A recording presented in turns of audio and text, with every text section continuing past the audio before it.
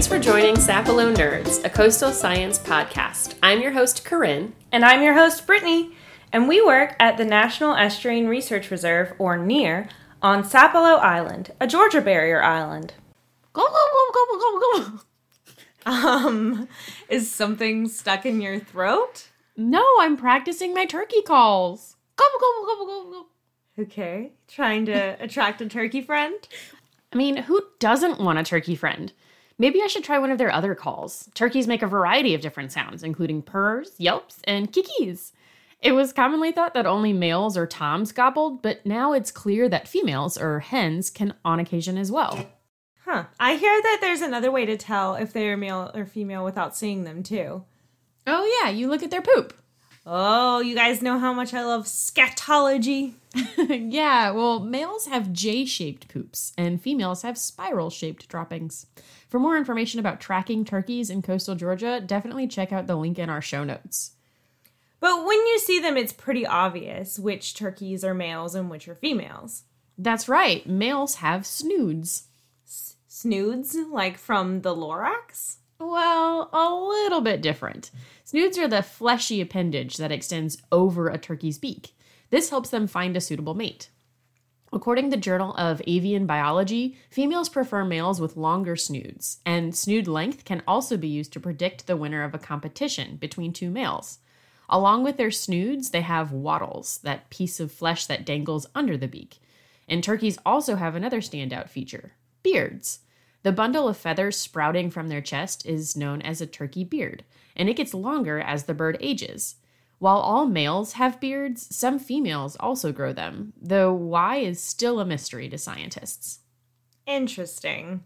And yep, you guessed it, folks, we are being super original and talking about turkeys in November. Today we're delving into the fascinating world of wild turkey populations in coastal Georgia. That's right, Brittany. While wild turkeys are not really an iconic species in this region and are primarily in the Piedmont and upper coastal plains of Georgia, they do play a crucial role in the local ecosystem. Turkeys are habitat generalists and opportunistic foragers. Thus, they can and do occupy many different forested habitat types throughout the state. Turkeys exist as both predator and prey during their life cycle, enhancing the biodiversity of ecosystems wherever they inhabit. As poults, or young turkeys, turkeys consume various bugs and pests and are prey for a variety of wildlife. There are only two species of wild turkey, ours here in North America and the ocellated turkey in Central America. The North American wild turkey has 5 distinct subspecies and also comes in a variety of color morphs.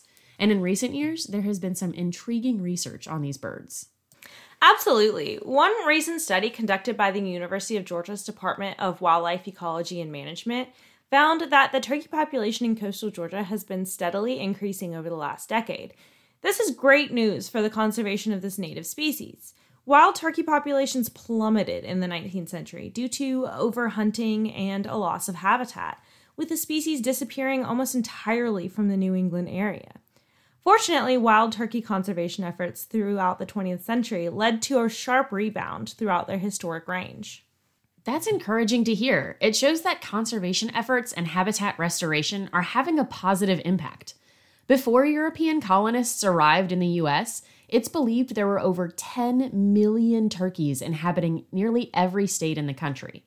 But it's not just about numbers. Wild turkeys are incredibly interesting creatures. Oh yeah, did you know that wild turkeys are surprisingly agile and can fly short distances? Now, contrary to their domestic counterparts, which are bred to be heavier for more meat and can't fly, wild turkeys are excellent flyers and roost high in trees at night to avoid predators. Not to mention that turkeys have 3 times better vision than humans. They can see in color and their eyesight covers 270 degrees. They can also get top flying speeds of 55 miles per hour and running speeds of 25 miles per hour. So beat that in your turkey trot races. And wild turkeys are not just opportunistic herbivores. They're omnivores. They'll eat insects, acorns, berries, and even small reptiles. This diverse diet makes them a vital part of the food chain in coastal Georgia. It's incredible how adaptable they are. Speaking of adaptation, recent research from the Georgia Department of Natural Resources has revealed that wild turkeys in coastal Georgia have shown remarkable resilience to habitat changes caused by urban development and climate fluctuations. Georgia, along with other states across the Southeast, is in the process of evaluating how we manage our turkey populations in general. While many factors such as large-scale habitat changes and predator abundance are difficult for biologists to manage, limiting harvest pressure through regulations as well as minimizing disruption to breeding activities in the spring will help to improve numbers each year, which will help to ensure a population is sustainable and able to withstand the ups and downs of reproductive success. You can help by reporting your wild turkey sightings at the link in our show notes. Now, it's important to understand how birds can adapt to a changing environment. And speaking of adaptation, wild turkeys are known for their remarkable camouflage. Their feathers can blend in with their surroundings, making them elusive and challenging to spot. You can also tell a turkey's emotions by the color of their heads. Colors can change from red to blue to white, depending on how excited or calm they are. The more intense the colors are, the more intense their emotions. And they have some intriguing social behaviors, too. Research studies conducted by the Georgia Department of Natural Resources have shed light on the complex social structures of turkey flocks. Did you know they have pecking orders just like chickens? So one turkey will be the lead, and the others will kind of follow the direction. This pecking order is like a social ranking, in which each bird is dominant over or pecks on the birds of lesser social statuses. Pecking orders have implications for people and nuisance turkeys, too. If a turkey views someone as dominant, they will act submissive or fearful. Nuisance turkeys. And to think I thought it was just alligators we had to worry about on the coast. Nope, turkeys can be very hardy and aggressive birds if they want to. They can easily become nuisances. But most wild turkeys stay clear of people, just like alligators, I might add. But alligators and turkeys aren't that far off. A turkey's wishbone, the one that you and your sister pull from opposite ends to see who gets the middle knob. Every year. Yep. It's formed by the fusion of the bird's two collarbones, also called a furcular. The bone serves as the connecting point for muscles and a brace for the wings.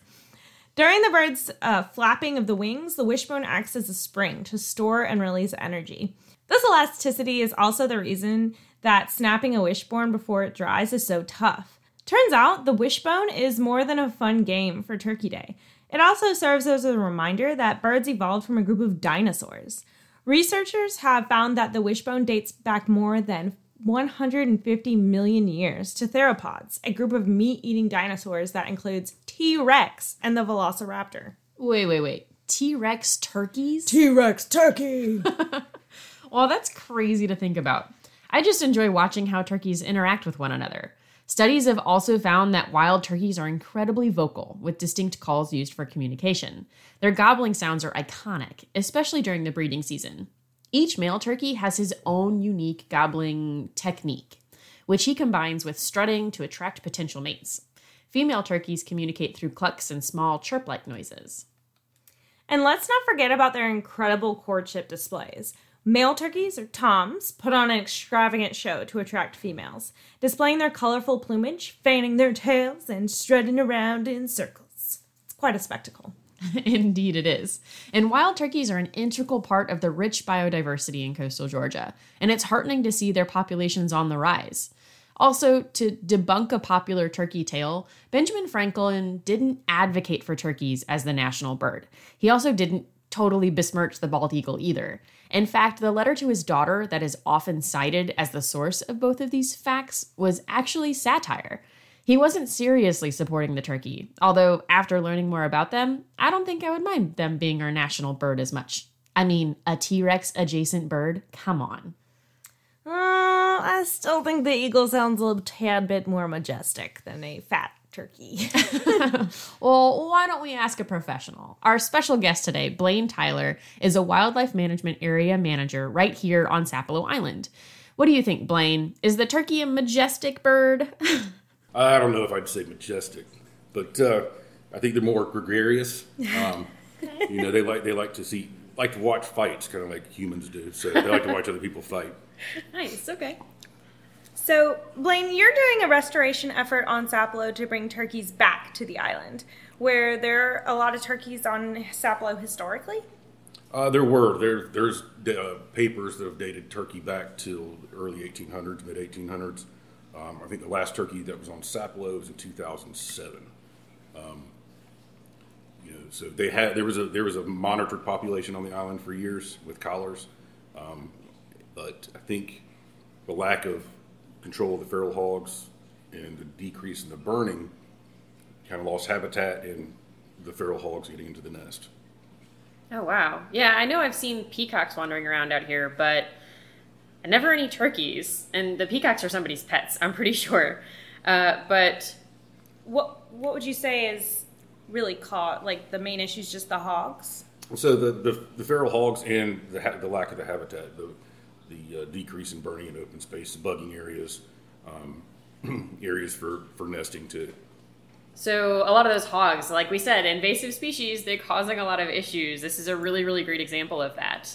So what kind of things are you doing to bring turkeys back to Sapelo? So we're doing habitat management, opening up some areas, created some longleaf stands, some open field stands that are for bugging and nesting. We've also, working on feral hogs through trapping, targeted shooting, aerial shooting. It's always going to be a battle, uphill battle with the feral hogs. You can't ever get rid of all of them, but it's one of those things you got to do to actually keep the turkeys. And do you think restoring turkey populations on Sapelo will have an impact on other wildlife or some of the habitats? I think it will, in a positive benefit. I think because we are focusing so hard on the feral hogs, that's going to help all wildlife. And the habitat that the turkey use would be habitat for white-tailed deer and seeing some other non-game species also. So I think everybody kind of benefits from it at the end. That's awesome. So you're very involved with habitat management and in the job working for DNR, but what can a regular person do to help turkeys and their populations? Feral hog management. Yeah. That's statewide. And habitat management. I mean, for the hunters to be responsible hunter, don't take it just to take it. I've got a rule. It's got to be bigger than the last one I've ever killed. So I don't, it's going to have to be something special for me to actually take a turkey. But, I think just the conservation of it, and I support your local NWTF chapters. They put a lot of money into turkey restoration. And NWTF, just so our National Wildlife Turkey Foundation. Awesome. Thank you. Awesome. Well, we really appreciate you taking the time to kind of chat with us today. And, it's your busy season with hunts going on and things like that up in the wildlife management area. How are the hunts going this year? So far, so good. Been pretty busy. I think the hunters have killed in the 2 hunts, 25 feral hogs. Oh. But so far, so good. Well, thank you for coming on today, Blaine. Thank you for having me. Hey, Corinne, how does a turkey like to travel? I don't know. How? By gravy train. Well, why did they let that traveling turkey join the band? I don't know why. Because he had his own drumsticks. For more information about any of the topics we covered today, or to submit your question that may be featured in our upcoming episodes, please email us at signer.socials@gmail.com. That's SINERR.socials@gmail.com. Thank you for listening to Sapelo Nerds, a coastal science podcast brought to you by the Sapelo Island National Estuarine Research Reserve. Please check back for more episodes released each month. And we really need reviews, so, leave us a couple of good ones. Really good ones. And that's the Sapelo Sound.